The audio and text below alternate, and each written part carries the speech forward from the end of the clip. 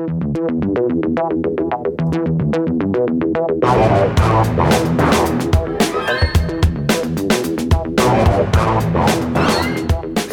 and welcome. Thank you very much for joining us. I am Matt Wills and this is Rick Wharton, and we are discussing documentaries. And today's documentary is a peach.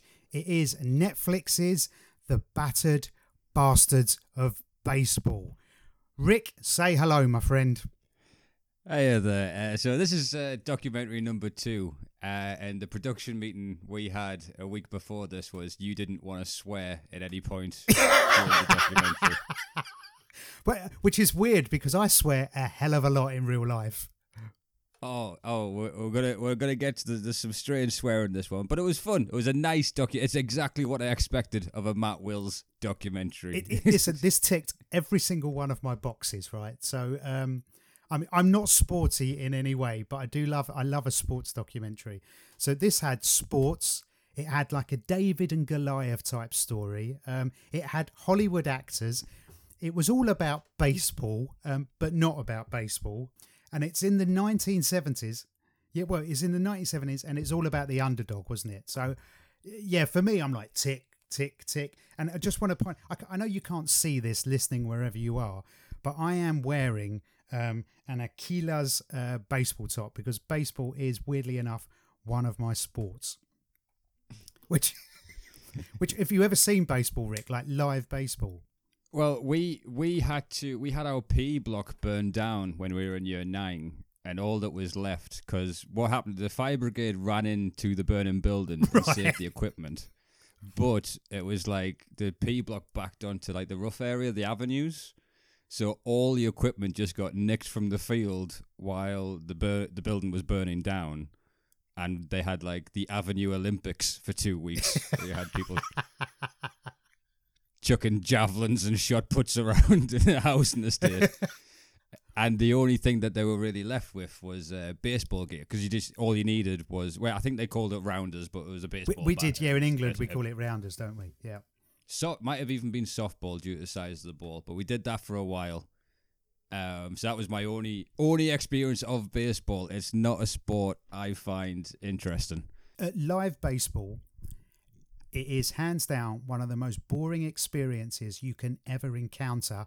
And this is coming from a guy who likes cricket. I really like cricket. I can watch cricket. I was literally about to point out it's like a showbiz cricket. Yes, but really dull. And you will see throughout this documentary, even though they have footage of every single game, they don't get to see a whole lot of highlights. There are no highlights. Yeah.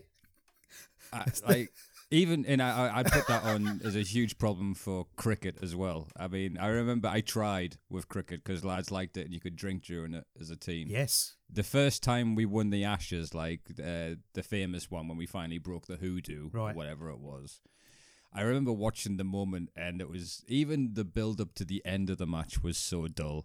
They could have had some daft rule where they were like, and the umpire puts the ceremonial snail on top of the wicket. And as we all know, once it rounds the wickets 3 times, the Ashes is coming back to the Queen. So you're not a fan? No, you can't have a sport without highlights anymore. Cricket it's what...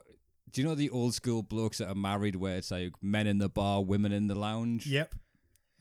Cricket, golf, that's all. That's too long for them to even pretend to hang out with me. They're not coming. I'm going to drink a crate of beer while getting sunstroke. I'll tell you why I love baseball, right? And I genuinely do. I love it so much, even though it's boring. I've been to 2 live games, one in the Dominican Republic, go Aquilas, and one in New York, go Yankees. Now, the reason I love it, right, is because my dad bought for me and my sister. It was like one of the few Christmases that me and my sister had that we still talk about. You know that Christmas where it all came alive and it was magical? It was one of those. So we got up at... Oh, you mean personally for you? Cause has that not happened for you? Yeah. I didn't know if it was like a pandemic thing, but everyone just got the Christmas spirit he's talking about in the 80s. Well, because I've had 48 Christmases on the planet, and I think I've had 2 great ones, and this was one of them, because my dad bought us a Philips G7000, which was like a poor man's Atari. Right, so it was a Right. games console, and I think it was game number 14 was baseball. And it would go Right. on for about half an hour at least. And one summer, me and my best mate Gary Berner, we played this computer game through the whole 6-week holidays. Every day, we'd play innings after innings after innings. We had leagues and it was brilliant. So yeah, I'm a massive. That's what got me into baseball. Well, that and the Kevin Costner movie Field of Dreams. You must have I've seen. not seen that. I haven't. You've not no, seen 'cause- Field of Dreams. Well, let's press pause now.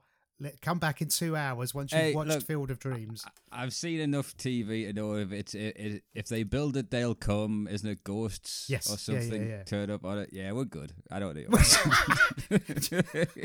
What I love about making you watch this documentary, because this was clearly my choice, because it's all upbeat and positive, which is me, and then you've got the miserable bastard that's you.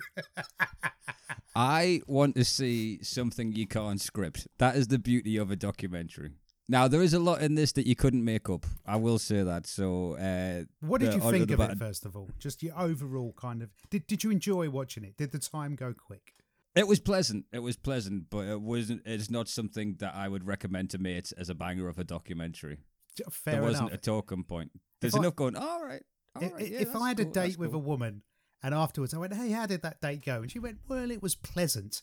I wouldn't be seeing her again, would I? That was I've had worse reviews. Yeah. Well, because this is the second time I've watched it in as many weeks as well. I absolutely loved it. Well, I found it interesting because I was wondering, I guess Kurt Russell's a big baseball fan. And then you go, oh, it was his dad Yeah. that went and did it. So Lots of spoilers. Yeah, there's all spoilers. This podcast is basically a spoiler and my opinion. It should be called Discussing Documentaries and Spoiling Them. So it was because the whole system of American sport does kind of fascinate me because we don't have that. It's all in-house. So they have the draft system Yep. from the colleges. You go to the colleges. The major league teams, or like say the NBA, NFL, and whatever the baseball is, NBL, I think. Is it NBL? I think it is, yeah.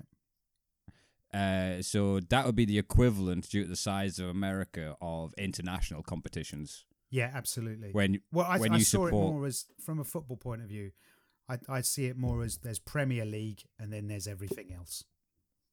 yeah, I would do that. But if in a football point of view, you wouldn't then support a championship team, a Division 1 team, No, and they do, don't they? And they change because they love teams. their colleges. Yeah, they Yeah. love their colleges, and then they'll go to a bunch of matches for the other one. Yeah, And the system for it, for getting the draft, I find interesting. I like the idea that the worst team in the league gets the best young player coming up. it seems fair. Is Because how the then they can lottery sell him, works. can't they? Or her.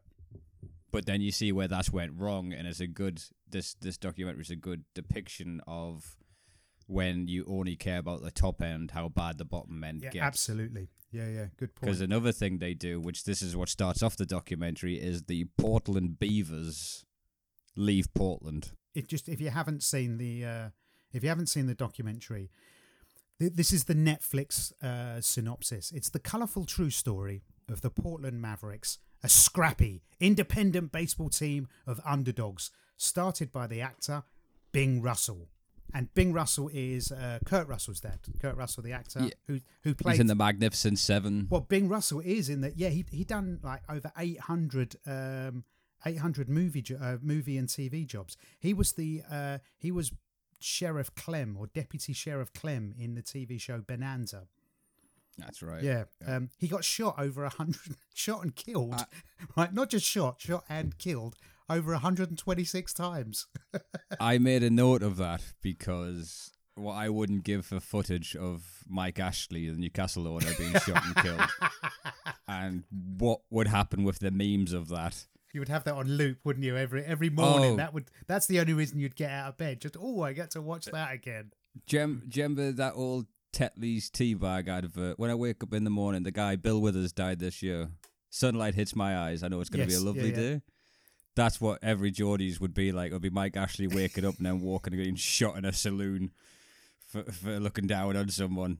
The owners of my football club, I'd go exactly the same. Yeah, Yeah, we're not promoting violence, but for some people, it seems to fit the bill.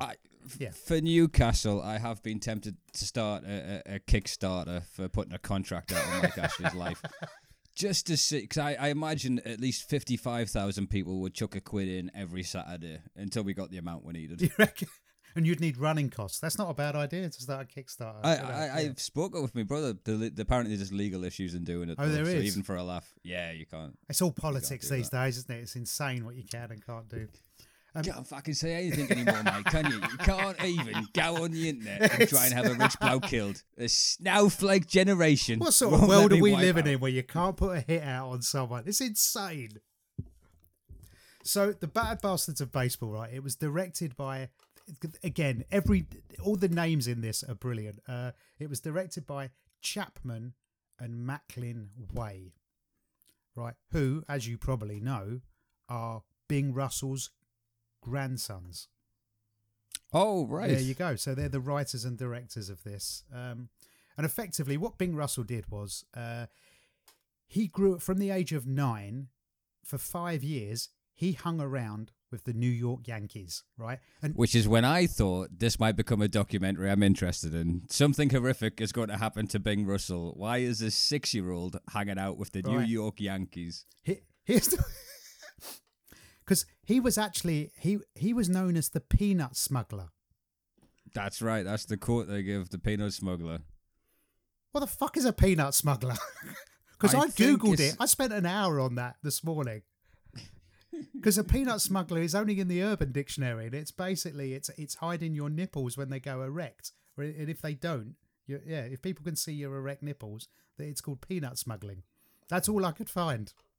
Right, I don't think it's that. No, it's definitely not that.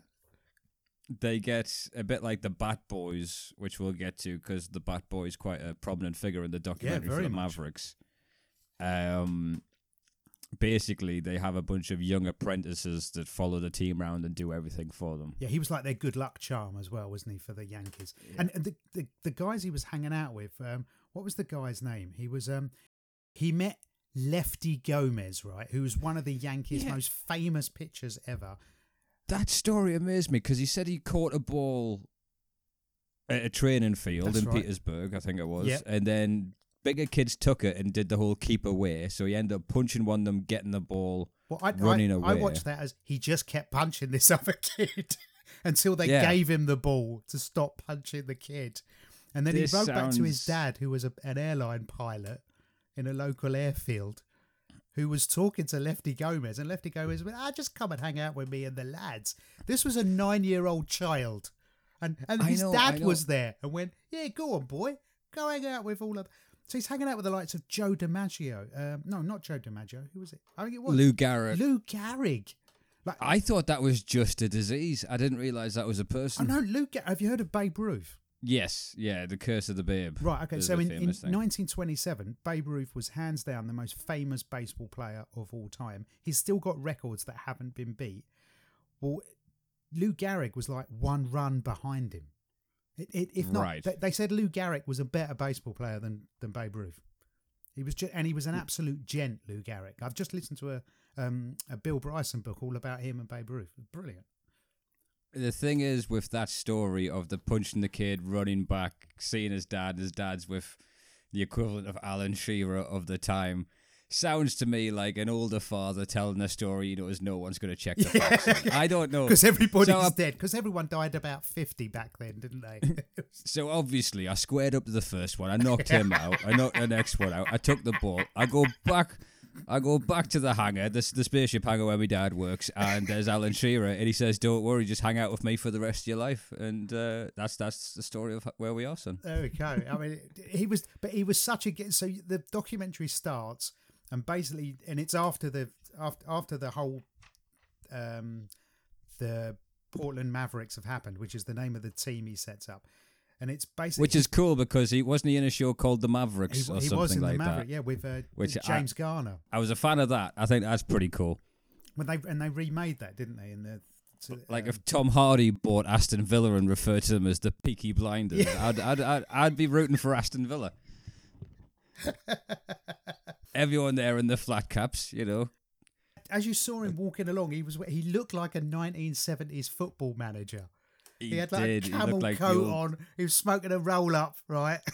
Because whenever there was a picture of him, he always had a beer and a fag. He's a proper man's man, Bing Russell. That's before you had to be in shape to be in a decent part in Hollywood. But he was a professional ball player. That's all you needed, because he was a good looking. I mean, if you think Kurt Russell's good looking, he got it from his dad. Clearly, this is a look at the mother. No, look at the mother's face. Is Kurt Russell's face? Yeah, he is. Even the pointy eyebrows, like you can see, that's a Hollywood mother right there. But he was a man's man, wasn't he? And him and his son, the whole way. So Kurt Russell is like peppered throughout the whole documentary, talking about his dad. Now I don't know what your relationship's like with your dad, right? But mine's reasonable. But Kurt Russell, you can see the pride coming out of him whenever he's talking about his dad. It's a thing of beauty. Tell me you didn't get goosebumps when Kurt Russell was talking about his dad. I love doing this with you, Matt, because we always have something to discuss. So Kurt Russell begins describing what the house was like as a kid. Yeah. And he says, there wasn't a pool in the back garden. It was a batting cage. That's which, right. hard bleeds for him. And then it shows you how his dad was a plumber of an actor. He'd go to work. He wasn't really progressing. He'd go and he'd do his job. Bum, bum, bum, bum, bum. But also in their house, he removed all the furniture from the front room so they could hit balls. Yeah. And then the very next shot, you see, I felt like my dad wasn't doing anything. And then you see him laying by the pool in the back garden. Yeah. So, Kurt, I don't know what to believe on that. And B, if my son comes to me and says I'm not being productive enough after I've built this life for him, he can go out on his own. I don't like it. And to be fair to Kurt Russell, he did. He's still getting work. He was in the latest Hobbs and Shaw film, I think, the latest Fast and Furious. He's still working. He's doing incredibly well. Also, don't forget, Kurt Russell played hands down one of the coolest people ever. Snake Plissken. Thank you. Yeah, absolutely. Escape from LA is hands down one of the best sci-fi movies I've ever seen. It's weird. Is it LA the one where he has to do some weird basketball thing to survive? Yeah. If you don't get 10 hoops, you get a minute for each hoop, and if you don't get it, no, it's 30 seconds for each hoop, isn't it? And if you don't get it in time, you've got to run to the other end of the court, get the ball. Yeah, they machine gun you to death. Yeah. What the reason why I checked that out is they had a computer game, Metal Gear Solid, one of the best of all time. It's a great game. Yeah. And they called him Snake as well. And then in the second one, he gives his name as Pliskin as an alias. So I thought I was getting a Metal Gear Solid movie, and then when I see him coming there in his tight pants and his eye patch, I was like, this isn't what I was hoping for. But it's just got a great ending. I love, where he screws over the whole... Oh, spoilers for everything we ever mentioned, right? Yeah, in Field of Dreams, they're all ghosts, and Snake Plissken proper screws the world up, like proper. So if we get back on it, so what he does is, so he buys the team, I think for like $500. $500, basically, because the team that were in Portland, the Beavers, they weren't doing. No one was going to the game. They were getting like 30 or 40 people a game, weren't they? And they made a good point as why people weren't going as well, because since they're all owned by major league teams, the players are sent down and brought back up the behest of the major league team. So you never really get someone great for long. So it's a bit like Manchester United, hang on, let's talk about a great team. So it's a bit like Manchester City, say, or Liverpool, owning Accrington Stanley, and then they have like a Mo Salah in Accrington Stanley just to learn the game, and then when he starts getting good and interesting to watch, they bring him back up to the Premier League. That's that's exactly what. And I enjoyed the whole piecing the team together. So the manager was a third batsman or a backstop or one of the positions that sounds like you stand there for glove all day and don't do much. But he got signed by a major league team, and since it wasn't the internet and the info wasn't already available, he says, "Who's your current of that position?" And they said this guy, I forget his name, Brooks Robinson. Yeah, who was an all-time Hall of Famer. Yeah. 16-time All-Star, so he just never got to come up at all. That was just his dream. You're like the crushed. third substitute goalie. You're never going to get on.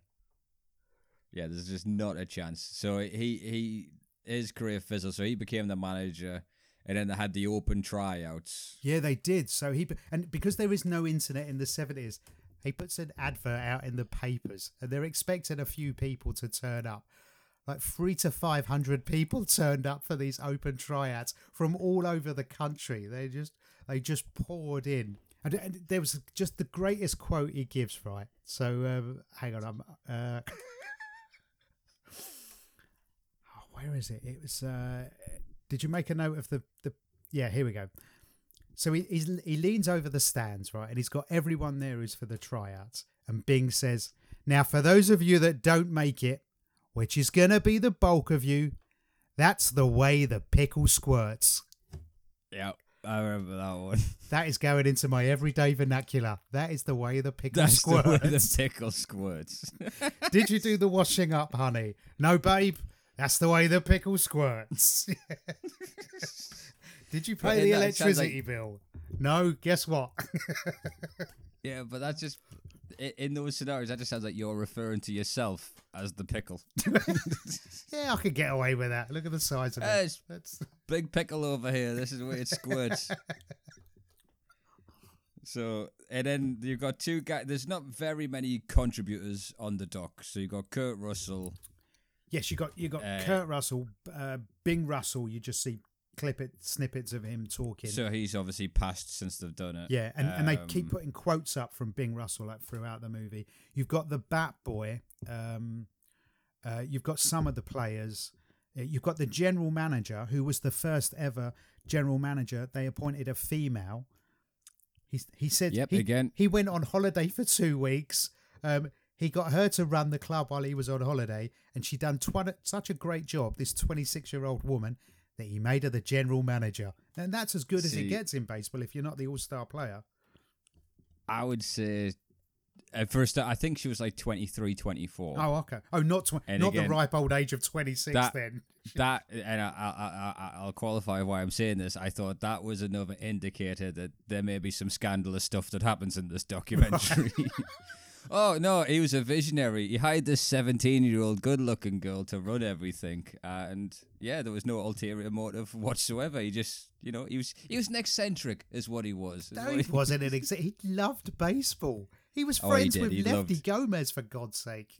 He did love his baseball. It's when he shows you him doing the instructional videos. He made his own instructional videos that the major leagues would just watch and train their players, because the players there was no training back then, was there? But the example they used of the instructional video was picking up a ground ball. Yes. And again, pivot, didn't twist.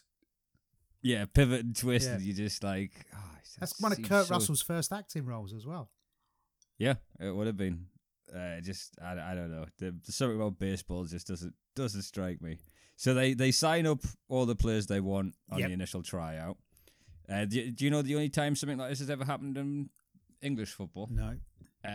Back in the day, there was a lower league team that had to advertise for a striker on teletext.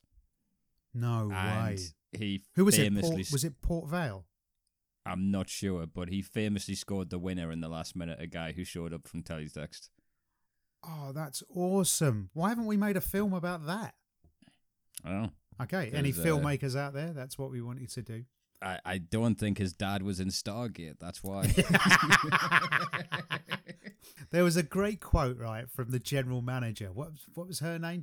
Was it Lily or something? I think so. But she said this: Portland is pretty provincial. We don't like outsiders. So when Bing comes along, no one trusts him. They're all like, this guy, this is a con. No one trusted him at all. It's those two old sports writers, the two, like the bald guy, just like the old guys from the Muppets just sat there just saying, well, everyone thought, all they say is everyone thought it was a joke to whatever they could to. Yes. But it's funny they say you don't like outsiders, because when they talk about their first star, what was their first star? Reggie Thomas? Yeah, Reggie Thomas, who lived a block from they put him up in a hotel.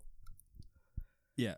No, he lived in a hotel, but he had a car Yeah, to the stadium. even though it was one But block I will away. say this: with all the footage, that is the only person of color I've seen that they signed, and believe me, was he better than everyone else in a hurry? Oh, and then some. Which Right? the- He was their star, and they built the team Yeah. around. He was like the Sergio Aguero, wasn't he? And there's a huge debate. I mean, going back to the Babe Ruths and things that you mentioned earlier, that's before integration, so it was all segregated. Yeah, with Jackie Robinson in '42. So yeah, that was Something like that. So there is an argument that the standard of players they were playing against was halved compared to today's before integration. Yes, because they had an apartheid in effect, right? Basically, yeah. And so this is like whenever they Although show this baseball was just to back. point out, this was the '70s. Racism in America was eradicated by the '70s. Just to point out. No, No, the okay. Native Americans were eradicated by the 70s. I guess my sarcasm doesn't come across in the. We're doing a nice podcast about a baseball document. We don't need to chuck out any irony funny that's going to cause us what small careers we currently have going during lockdown. But what was I going to say? So this is, whenever they show old school baseball and they talk about what wonderful the game was, it's always kind of like before white guys were squeezed out of a sport because the money was too good and they had to play the best players. Yeah, they didn't have the talent of everybody else. So basically, the tryouts were basically for players who had been kicked out of the big leagues or who never got drafted. Yeah, or never got players like that. drafted, and just basically all the people who got left behind, right? So it was everyone had a kind of point to prove. One of the players who went for tryouts was a kid called John Yoshiwara, right? And basically, when Bing made those training videos, John He just has a Midas touch, is what this documentary should be like. Anyone who's around him tends to have like a stellar career. Yes. And just a record breaking. Because he gave that's what Bing did, right? And how on earth your goosebumps didn't go up every time, someone spoke about Bing? I don't know. Because everybody involved in this went on to do great stuff. And they said it was like the Bing effect. He gave you belief. What more do you want from a human being, Rick? What more do you want? This guy was it. He made people believe in themselves, for God's sake. Yeah. No, I do agree with that. It's just not as entertaining on a screen. Okay. I would like to know him. I'd love to know him. Even my goosebumps got goosebumps at the end of it. It was amazing. But this John Yoshiwara, right? So he was an Asian American. And he was a little kid watching Bing make these training videos for baseball. And he said to the 11-year-old kid, "Hey, come over here and get involved." And then, they were making the training documentary. And I wrote it down because it was just a weird thing. And the announcer said, 11-year-old John Yoshiwara, tomorrow's pitcher at the local league park on the big club. He's known as the pigtail. He shags, picks up, tries his level best to learn all he can about the game he loves, baseball. Hang on, announcer. Let's go back a little bit there. Did you say this 11-year-old shags? I didn't have the heart to Google 11-year-old shagging in baseball because my internet history would then get me sent to prison. But yeah, at the very least, you'll get some very weird adverts. Yes. Coming up on your Facebook. Facebook says, "Would you?" No, shut it down. And then, so another guy we meet soon after is a guy called Swanee. Which, yeah. He seemed so angry. Such an angry man. He literally, he's trying to people are asking him nice questions, and he's trying to answer nice questions as a tough guy. Does that make sense? Yes, completely. Yeah. He's kind of like... Swanee's the left-hander. And it went, so he was bitter about not being drafted as a left-handed pitcher. Is that because there isn't any left-handed I don't think there's any lefties. Yeah, I think Lefty Gomez filled that role, and that was it. Oh, right. So that makes sense. But they both use a phrase that you could tell was prevalent because they hate the majors so much they refer to them as bonus babies. Yes, a lot. And then it goes to the chips next on guy. their shoulders. which is their bat boy, which is a skinny guy in the hat. And I didn't realize you find out who he is in the end. Yeah, didn't he do well? But he made me want to quit swearing. He was just swearing at weird points where you're like, you need to let this.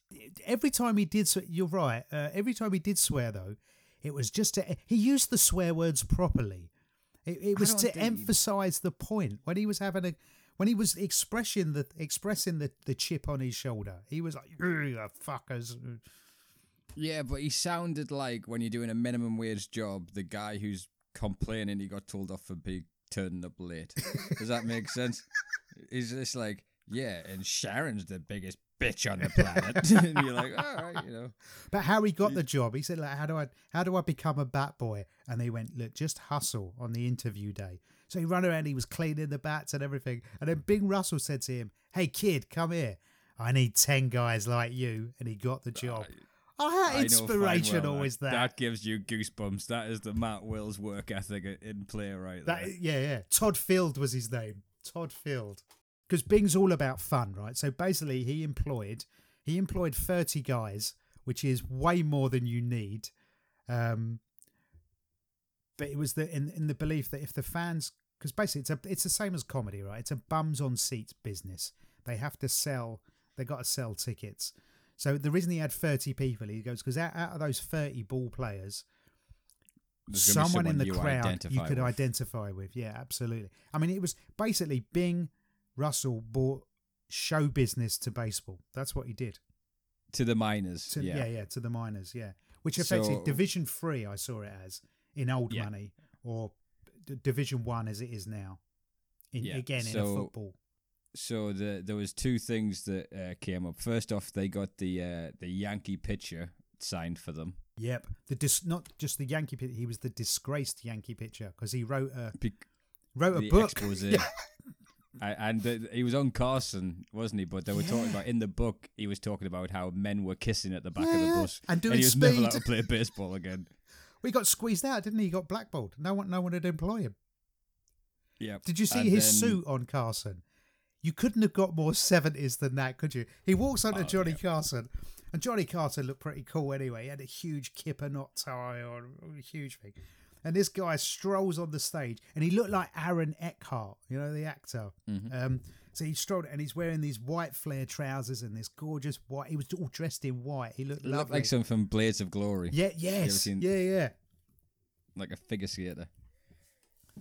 And then we get to, I think, where the magic of it is in terms of the marketing. So they get the guy, basically some guy brings a broom and whenever they sweep a team, and that just catches on, and then they start lighting the broom on fire. And I just think, and the bat boy said that was just dumb because I made those brooms at home. I had to soak them in petrol. This is a kid, right? This is soaking brooms in petrol in his parents' garage. Again, and it's when you see the crowd of the guys shaking their own brooms, that's why they bring their own brooms to shake. I find that fucking hilarious. Like, just taking your broom to the ballpark is just something that just cracks me up. Absolutely cracks me up. God knows what British football will do if you let her bring sticks in. But the thing is, Major League Baseball, they kept fining the sweepy guy, right? Because he was bringing the game into disrepute.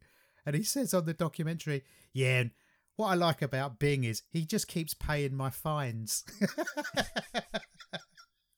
You keep breaking the rules because the crowd love it.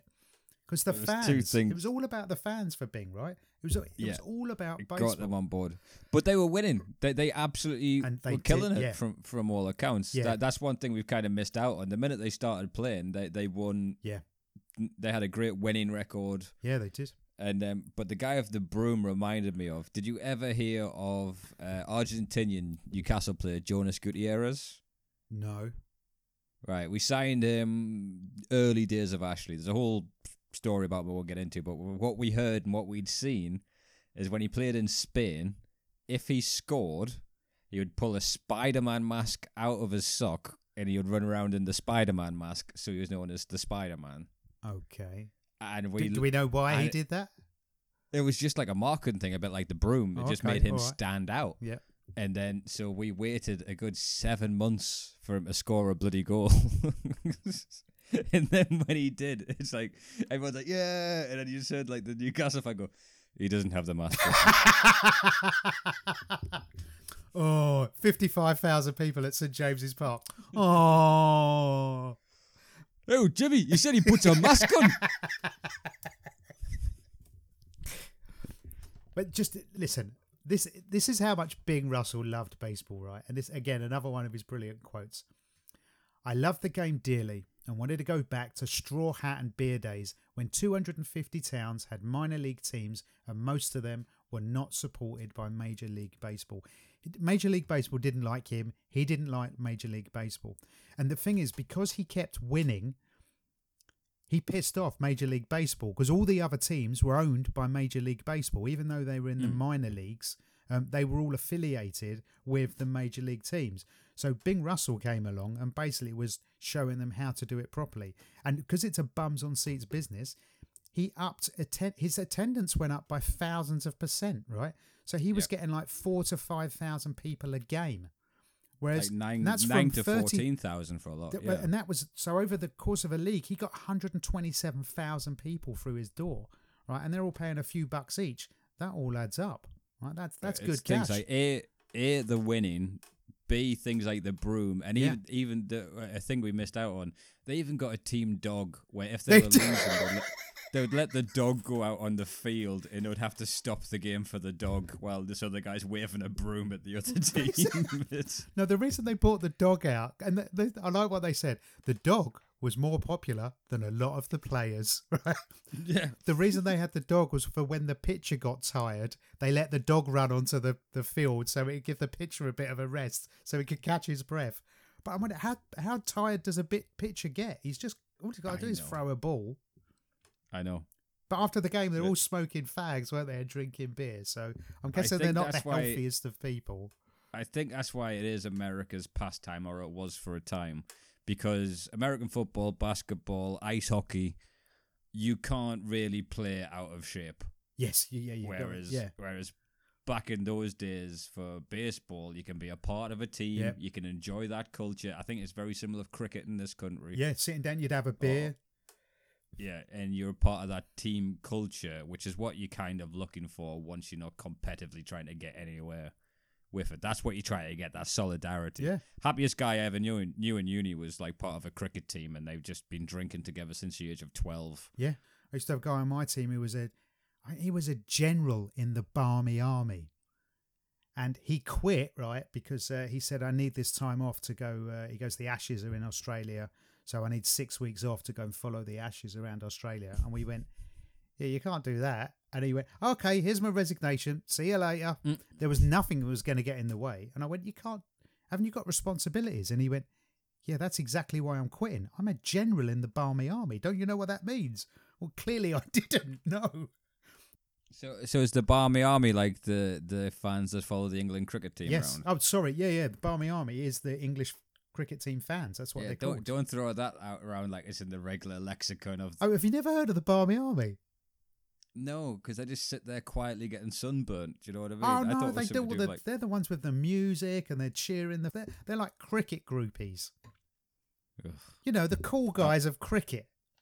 I worked the Rose Bowl once. No, not the Rose Bowl, the 2020 cricket. Oh, right, yeah. 2020 cricket's great. Oh, man, I hated it. It's for a bar and catering company.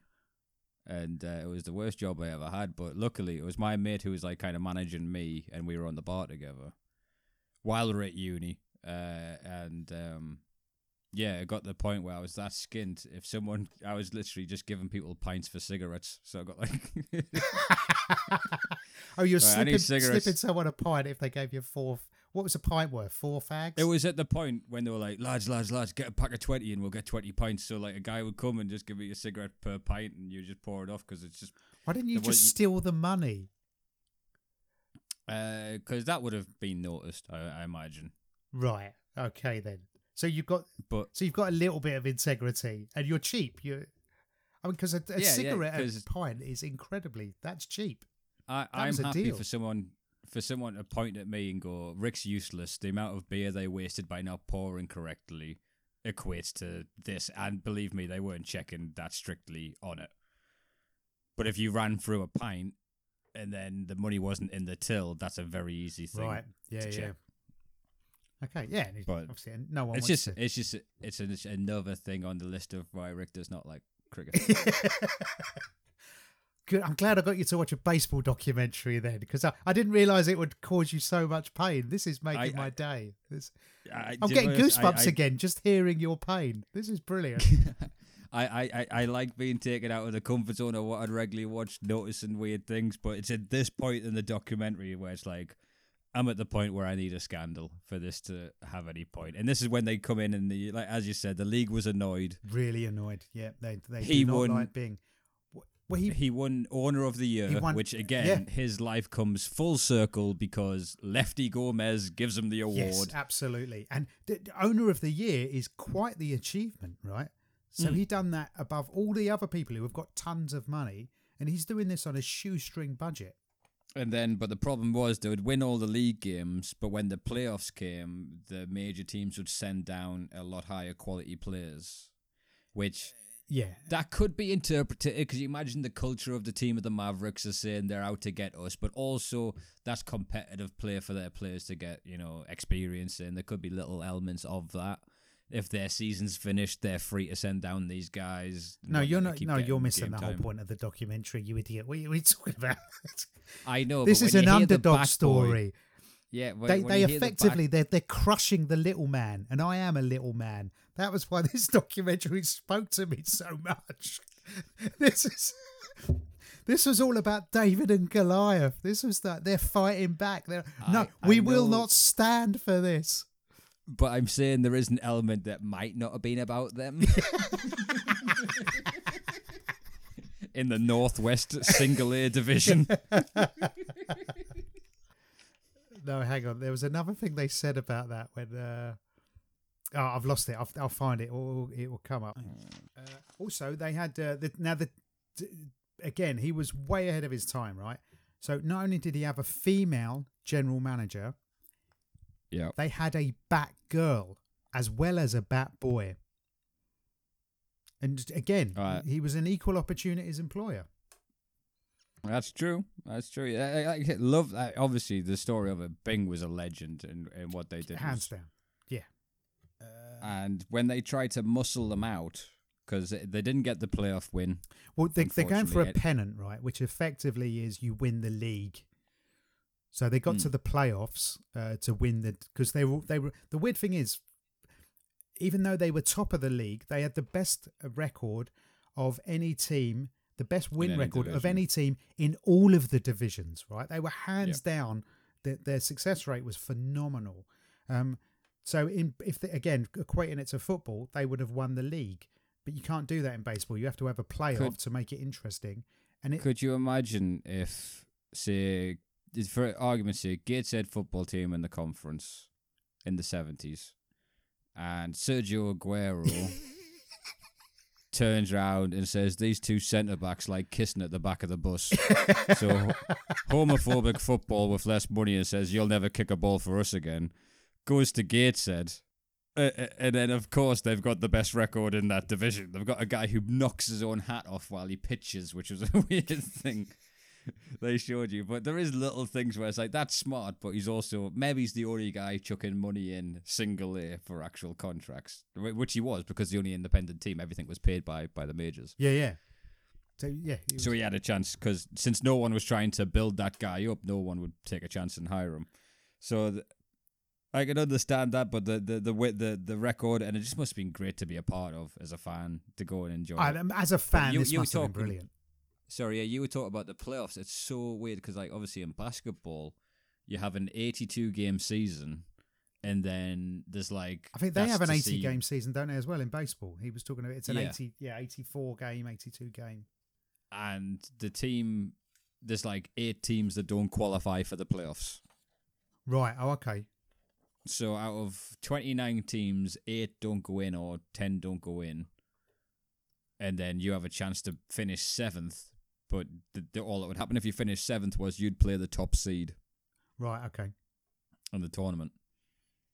Well, this It's so just, the it's so the pennant effectively is it's also known as the flag, and if you win the baseball pennant on that league, what it also does, it qualifies you to play in the Baseball World Series, which is effectively, as far as I can make out, again putting it into English football, straight European football, is the equivalent of going to the Europa League. Champs League, yeah, Europa Champions League. League. Wow. So, yeah. So sorry, obviously, yeah, my team's never going to make the Champions would- League. That's why I talk That about would the have been Europa huge. League. Yeah, West Ham's not, unfortunately. Yeah, what we need at West Ham is that we need a Bing Russell to come in and take over. You know, like you're hoping's going to happen with the Saudis taking over Newcastle.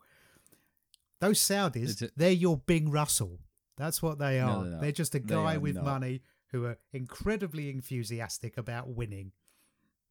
I unfortunately it's not. I mean, Wimbledon in the Crazy Gang days would be the closest to Bing Russell, or Mebby's. I would say. Oh, I can't even. It's annoying. I'm forgetting his name now. He's the greatest manager of all time. Won Nottingham Forest, won the Champions Brian Clough. League. Brian Clough. Yeah. God, I can't even believe I spaced that. But yeah, Brian Clough, I would say, is a bit of a Bing Russell. Yes. He goes in there Yeah, with character and charisma, and he got it done. And he was always smoking a tab as well. Yeah, but I don't think there is an equivalent. Again, this guy is clearly just a legend of what he did. He did what he loved, and he did it so Yes, well. absolutely. I fell in love with it. Just when Kurt Russell was talking about his dad, you can just see the love pouring out of him. And so much so, because obviously Kurt Russell helped his dad build up the Portland Mavericks. Kurt Russell played in the Portland Mavericks. Yeah, you didn't see a lot of footage of Kurt in there, but that again, because I played Sunday League football, it was always the manager of the kid played up front. Now, don't get me wrong, they were always the better player, but there was always that kid's definitely starting. Yeah. because his dad's the manager. Yes, he has got two left feet. But his dad drives the bus, and that's how we get here. So he's having a start. So they play for the pennant, right? So effectively, it's like they're playing to find out who wins the league. A Major League Baseball, they fix it, they rig it, which again, it's just not fair. It wasn't fair, Rick. It wasn't fair. It wasn't, and what they do next was the most disgusting one, which was they then just went, "We want that territory back. Here's 5,000. Thanks for what you did." And there was nothing you could do over it because baseball was ruled above antitrust laws, and they're allowed to monopolize. The law does not apply to you. What? There will be a documentary that we watched that I will find somewhere where the whole baseball's above the law and what happens to the peanut smugglers on the bus. And the real story of why he was called Lefty Gomez. And you're going to trash Bing for me, aren't you? That's the whole... No, I'm not going to. I've got nothing. I thought Bing was a legend in what he did. Again, for what he loved as his passion, it was brilliant. But when they came in and were like, okay, the Portland Beavers are coming back now. So the majors were coming back and they had to kick out the Portland Mavericks. And the standard fee was $5,000. And they said, what we're going to do is we're going to times that by 5 and add a little bit on. So we'll give you 26 large, right? You get 26 grand. And Bing said, yeah, no problem. What you want to do though is put a 0 between the 2 and the 6.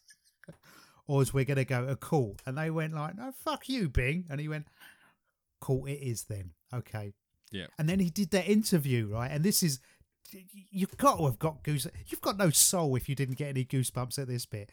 It's when he's being interviewed and he said, we will fight for these things that I just spoke of: property, profit, freedom. We will not knuckle under bureaucratic arrogance or official position. I intend to fight. Now, whether we win or not depends how good an attorney I have. And my attorney is a Portland attorney, Jack Faust. And I have every confidence in him, and he's the finest, and we're going to fight. And it's just, You must have got goosebumps at that bit. Come on. I think it was like the first intelligent guy with money baseball came across. that they argued with. Do you know what I mean? Yeah. Because he had every right to do that. There was when you look at the attendance and everything like that, and it was discussed. They were getting national TV. There was that interest in the story. They were. There's a whole bunch of exposés from like the old school sport, and I loved the Horseshoe Balding guy who had the most famous sports TV show. Like, they're not allowed anymore. You watch Sky Sports News, you don't get a Mean Gene Oakland with the Horseshoe Balding smoking a fag. And he was there for a day, 2 and he got episodes. 2-hour specials out of it, didn't he? Yeah. They were also written about in the New Yorker. I think that's because the Mavs Illustrated. did coke with him, though. Do you know what I mean? Whenever it's something like that in the 70s, it's like, I think they just did a load of blow in the change rooms and really enjoyed it and stayed there. You always got to think why as opposed to what this documentary's skimming over. Oh, you're so cynical. But it was sad that it got taken away. So basically, effectively, what they were doing is they were kicking them out, right? They were saying to the Mavericks, "You got to go because the big boy needs to come in. He wants his ball back, and you're not allowed here anymore." So they go to the court of arbitration, and then it cuts. They've got a recording of the court of arbitration, and Jack Faust says, "Listen, organised baseball did not get along with Bing, but I tell you who did get along famously with this man: the fans. And the baseball league should be ashamed of themselves. Yeah, good, Jack. You tell them, son. Screw you, Major League Baseball." I'm getting goosebumps right now, look, thinking about it. How did you not? Oh, you're dead inside, Rick. You're dead. I can't wait until tomorrow's documentary. And then the judge delivers a verdict, and you hear him delivering this verdict. And he goes, and the Court of Arbitration says, yeah, give Bing $206,000. That was brilliant. He won. Well, it didn't actually. He lost, really, didn't he? Because he built up something and got kicked out. Yeah, and he had to disband the team.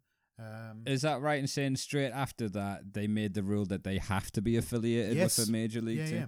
But they're still, because of, now the Portland Mavericks were the only independent baseball team in America at the time, and now because of the Portland Mavericks, there are 65 independent teams. That's right. That's incredible. That's. But I thought, so what was the rule then? Because I remember reading. I didn't fully understand that because it changed the rules that all minor leagues, because they didn't want another Bing Russell, they must be affiliated with a major league franchise. But I'm guessing you can be affiliated, but you know you're only affiliated. Be independent. With them. You're independently owned. And then it cuts to the end, doesn't it? Because and it gives you of all the players, it gives you an update on where they are, sort of in the year 2014. And again, here's my problem, Matt. Big problem for me. They describe 4 better documentaries in 8 seconds. Because bad stuff happened to some of them. So okay. So what happened the manager? The manager, brilliant. He went to prison. Yes, he went to prison. Then coached the prison. He coached the prison baseball team. One is missing, presumed working for the FBI. Yeah, he's not. He was the star, right? He was Roughton. He was the African American who got. He was the guy who got driven the one block. Right. He was the star of the show. Yeah, he's missing because he was an FBI informant, they reckon. But do you know what? When you see that Swanee sat there talking like they're in the mafia, I think he just said he's presumed in the FBI. Do you know what I mean? Because they haven't seen him. He settled down somewhere. He's got a hardware shop. Yeah, he used to smoke on the touchline. He's probably in with the cartels. That's Swanee. He opened up a comedy club. So if you're ever in America, Rick, go look up Swanee. Is that what he did? Yeah, he'll go and give you a gig. Oh, yep. Jesus. Imagine emailing your 5-minute clip to that arsehole. Jesus. Because he's the one's like, are we done now? It's just like, what else have you done?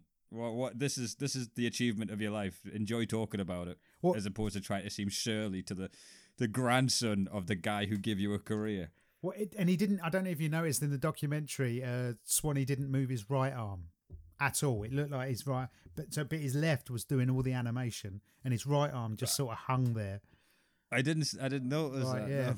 And then Jim Bouton, the guy who was on, who's done Johnny Carson. The speech he gives at the end, right? This was the final. Now, because he goes back to the majors, he makes it back, and that's the successful. Yeah, and he was hated. He was blackballed by the Major League Baseball, right? But after the Maverick time, they let him back because he did so well. and then he gives a speech at the end, and he says, "The Maverick Boys and Girls was a baseball team that I'm proud to say I played for. Our motivation was simple: revenge. We loved whomping fuzzy-cheeked college bonus babies owned by the Dodgers or the Phillies. Will there ever be a Mavericks old-timers day, you ask? Nah, there's too many players in witness protection program. And wherever you guys are, I love you, man, you battered bastards of baseball." I welled up then. I didn't even cry at my mum's funeral, but at that, I was welling up. I was like, "Oh God, I love you, Jim Bouton." She couldn't play a second base. Yeah, obviously. She didn't own a comedy club like Swanee. And then the Bat Boy, who was Brilliant. needlessly aggressive throughout. It turns out he becomes an Academy Award-winning director. Something. 5 Academy Awards. I don't think he actually won one because they didn't say he won one. Oh, right. But yeah, his film got nominated for 5 of them. That's some doing, right? I just thought he was only one little scroach that could find for the documentary. I didn't realize he actually did something. It's weird how your perception of someone changes. Yeah, because he's dressed down with the baseball hat. Like, who's this guy who cleans the baseball bats? But when he said, like, when Bing was dying, they said to him, like, "Look, you better go and see Bing because he hasn't got long left." And that was heart moving. That was just And he said, "I'm so proud of you, my Bat Boy. I'm so proud of you. A little tear must have rolled down that Geordie cheek of yours. Wait, come on." Again, I'm damaged. Because when you're telling the story and you go, they came to me, they said Bing only had a few weeks left, and obviously I couldn't, I was going there. You could just cut that down to, I went to see him before he died. But no. Because they're all in Hollywood. It's show business. It's not just show.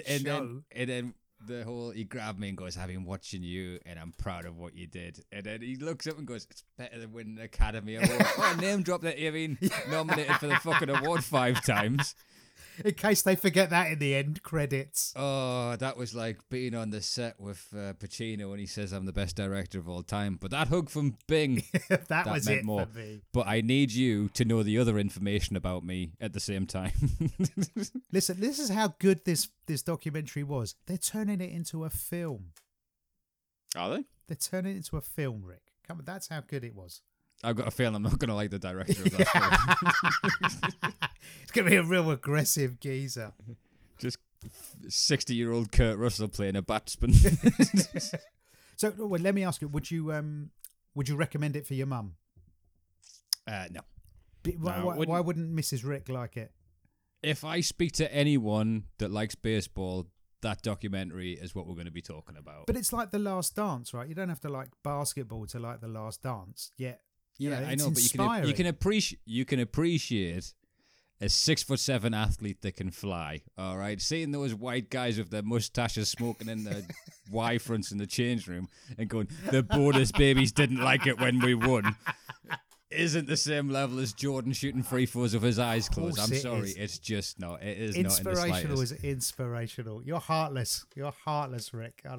You can't compare the 90s Wimbledon football team to the Galacticos of Real Madrid and their winning ways in terms of footage, in terms of enjoyment. And there is no real scandal to it, but it's a very good story, and it was better than I expected it to be, since I don't like the sport. And that is why, for my score, I'm giving that a respectable 2.5. Out of what? 2.5 out of what? 3, I hope. Out of 5, so we add them together. Same as yesterday.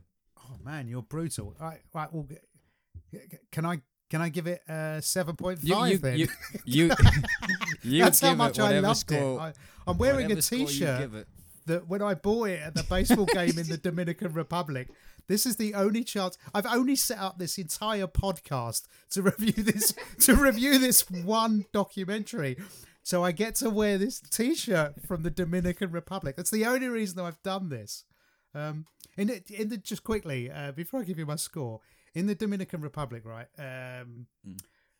They have during one of the innings, they said, "All right, let's have a quick competition," and they just call out a ticket number, and if it's your ticket number, you get to go on the field, and they pitch you a baseball, and if you can hit it over a certain length, they give you $10,000. Oh, I love that. Oh, It's like the half-court shot. Yeah, right. So the basic, and you get 3 tries at this. And this bloke here, and no word of a lie, it almost made it. And it was like, there must have been 10,000 of us watching this game. It was like, he didn't make it. Then they bring up this other poor guy. And he's basically there. And they're going, okay, we're going to just do roulette. And basically, you see it on the huge video screen, and this thing stops round, and it stops on one of the sponsors. And I think it was like Pizza Hut. And then the Pizza Hut bit of the roulette table opens up, and they wheel out a brand new motorbike to the guy. It was brilliant. And it's the reason why it was so good, effectively, there's loads of kids at the game, right? And what they do is all the Dominicans, or the Dominican Republicans, whatever they're called, they keep giving kids money, and kids run off and keep bringing back bottles of whiskey and vodka and ice. And basically everyone is getting hammered because the game went on for 6 hours, and it was just it was a huge... There were people in fancy dress, and we got there. There was only a few of us there. And just throughout the night, like thousands of people just kept turning up. And people were hammered. And I mean, absolutely. Right. And there was no trouble. There was no anything. They were just drinking for the fun of it. Again, that sounds an amazing experience, but it says a lot about the sport when you go and see the pros play and you turn up for the last third of the game. Yeah. There is no other pro sport you could do that and go, what's the score 4-4? Okay, cool. I'll sit down for this inning. I think that whole score actually on that whole game was 2. We saw two runs. Yeah. First ever football match I went to see was England under 20s versus France under 20s at Old Trafford. It was a school trip, and there wasn't even an offside. 0-0, longest bus ride you've ever done at that age. Just 0-0. Oh, it was awful. That was until a few years ago. That was football all over for me. It was like, come on, is anything exciting going to happen? No. I think you have to get to a certain age. Right, I'll give you my score. Clocked. What's your score for this one? Right, my score for this one is I'm setting a slight trend here. My score for this one is out of 5. It can only be. I want Bing Russell as my dad. If I can't have Bing Russell as my dad, I'll take Kurt Russell as my dad. I want Timothy Treadwell as my brother. In fact, I even love the Bears. I would have the Bears in my living room. Do you not see the way they survived, Rick? The Bears were lovely. I love this documentary, and the fact that you found it a little bit painful makes it. It wasn't painful. It was just a slightly longer watch. And again, we're going to watch plenty. I've got no problem watching your suggestions. I'm drawing the line at a cricket documentary, though, preferably. Well, no, there is a cricket documentary that someone's just turned me on Amazon Pride, which is why I'm mentioning this now. Oh, okay, you're putting the caveat in now. No swearing, no cricket documentaries. I didn't say no swearing. I did not say no swearing. I think I've sworn more than you. Yeah. Okay, then. Well, so let's wrap it up. Rick, have you got anything else you want to say? Yeah. Check out the next podcast. What's the documentary we're going to be reviewing next time? So the next one we're going to be doing, depends how we release them, but the next one is going to be Soaked in Bleach, which, as you can guess from the title, is chosen by Mr. Rick Wharton. And it's all about Kurt Cobain and his apparent suicide. I'm intrigued because what I want from this is obviously grow a fan base, and I want to split and divide. I want Rangers Celtic between mine and your opinions. We want all the lovely positive people will be cheering for me. Like, yeah, go Matty. And there's all these miserable Northerners out there going, yeah, that Rick, he tells it like it is. But yeah, Soaked in Bleach. If you get a chance to watch it before listening to the documentary, I'd actually recommend doing that for this one. It's absolutely fantastic. Watched it about 5 years ago. Story of Kurt Cobain and around the weeks of his death. It's about the private investigator that was hired to chase him down while he was missing before he died. And there's a lot of evidence uncovered and how things were detailed to the press that were very interesting. So I enjoyed it tremendously, even though I wasn't a fan of the band. But there's There's some good stuff in it. Well worth checking out. Soaked in Bleach. Cool. And I'm yet to watch it, but I've watched the trailer and you can see it on YouTube. So this is a free watch. So that's it. That's our summary of the Battered Bastards of Baseball. The overall score there being 7.5. So not as good as Grizzly Man, but it's certainly up there. And for me, I will probably watch that again. So I'll say, Rick, say goodbye. All right. Thanks for listening, guys. Right. Goodbye, everyone. We'll see you all soon. Ta-da.